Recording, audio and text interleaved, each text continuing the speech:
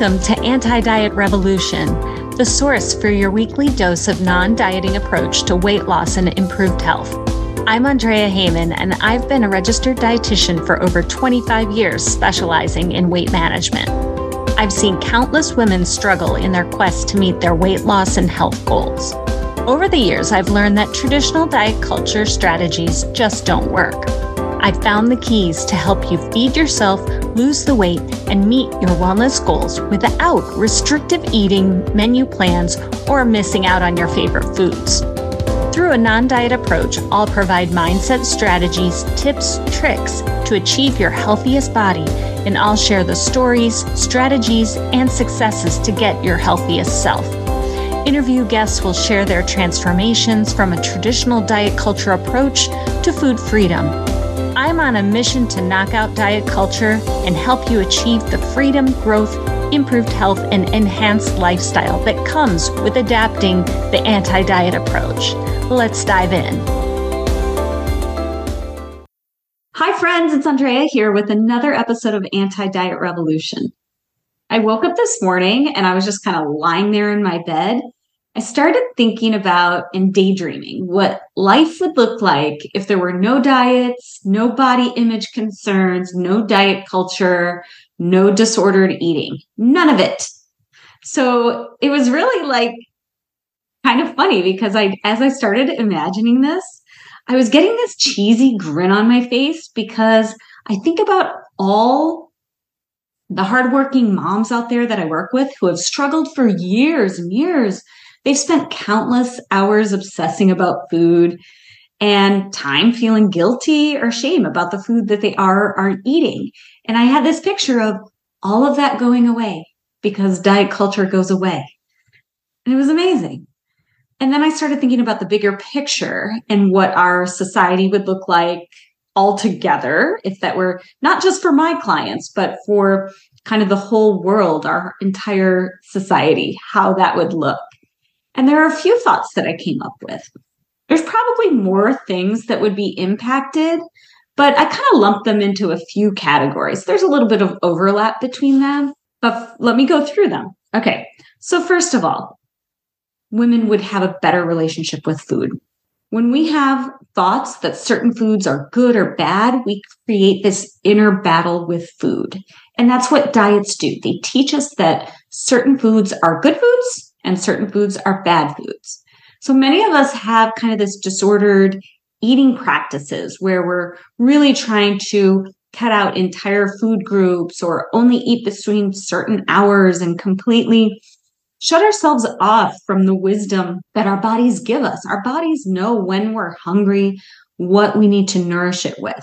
But these kind of other lessons are what we receive from diet culture. But if diet culture didn't exist, people would enjoy their food more. They would enjoy all foods. Binge eating would disappear because people restrict what they're eating, what they allow themselves to eat. And when they allow that food again, they tend to overindulge, overeat that restricted food. In the case of if there were no more diets or diet culture, we wouldn't have the rules and the stories that we've created around food. And so that relationship with food is just going to blossom. And this just sounds totally liberating to me. Secondly, we would have greater acceptance of all bodies. Deeply rooted in diet culture is this huge emphasis on thinness and always trying to attain a thinner shape, a different shape of a body that might not be attainable or natural or healthy for each individual. But if diet culture weren't a thing, we would all accept one another in all the various beautiful shapes and sizes that we come in. We would accept our own bodies as well, without constantly trying to strive for that unattainable size or number on a scale. Imagine going to a social function and talking to someone and knowing that 100% they are tuned into what you have to say and your ideas and thoughts, as opposed to judging you because of what size you wear or how you look, or even better yet, you yourself being comfortable in your own body because you knew that others weren't passing judgment based on your body size. Thirdly, we would have so much more time to pursue other things. Because we live in a world that places so much emphasis on dieting, fitness, food choices, many of us and many women I talk to have come to really obsess about what we eat. It's so part of the day-to-day that we don't even realize that we're doing it. Pretty much every woman I work with can relate to this. They claim that food thoughts are overwhelming and they call them obsessive. I've tried to quantify how much time is spent on this, and for many of us, it's really staggering. Time spent on making food choices, deciding what to make for dinner, worrying if you should eat the coffee cake muffin that your coworker brought in to share with everyone. But imagine if you didn't obsess about food.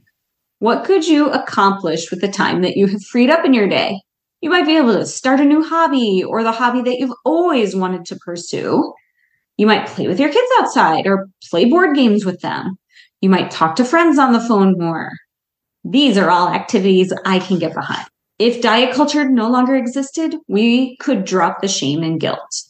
I don't know about you, but as I've aged, I realized how punitive our culture is and how we've been taught in such a punitive way.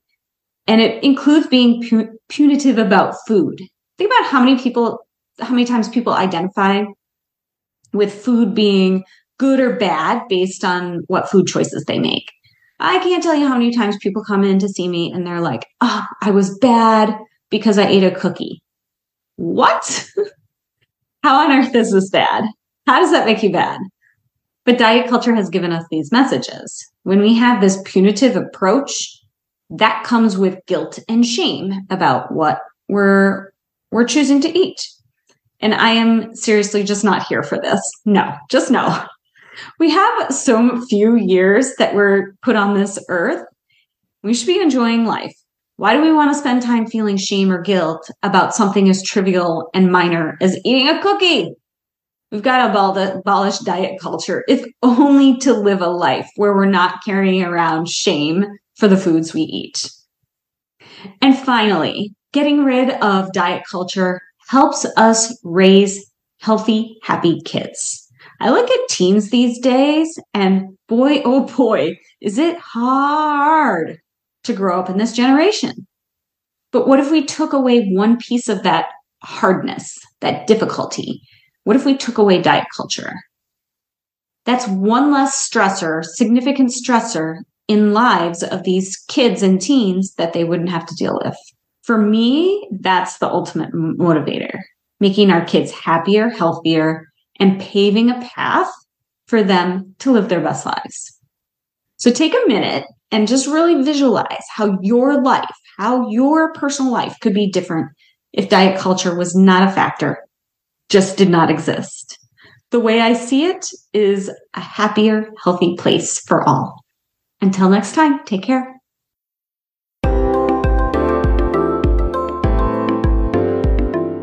If you like this episode, please rate and leave a review. This is how we get the word out to others so they can be part of the anti-diet revolution. I read every review I receive and use that to push out more episodes that are helping you. Thanks for joining me today. Talk to you next week.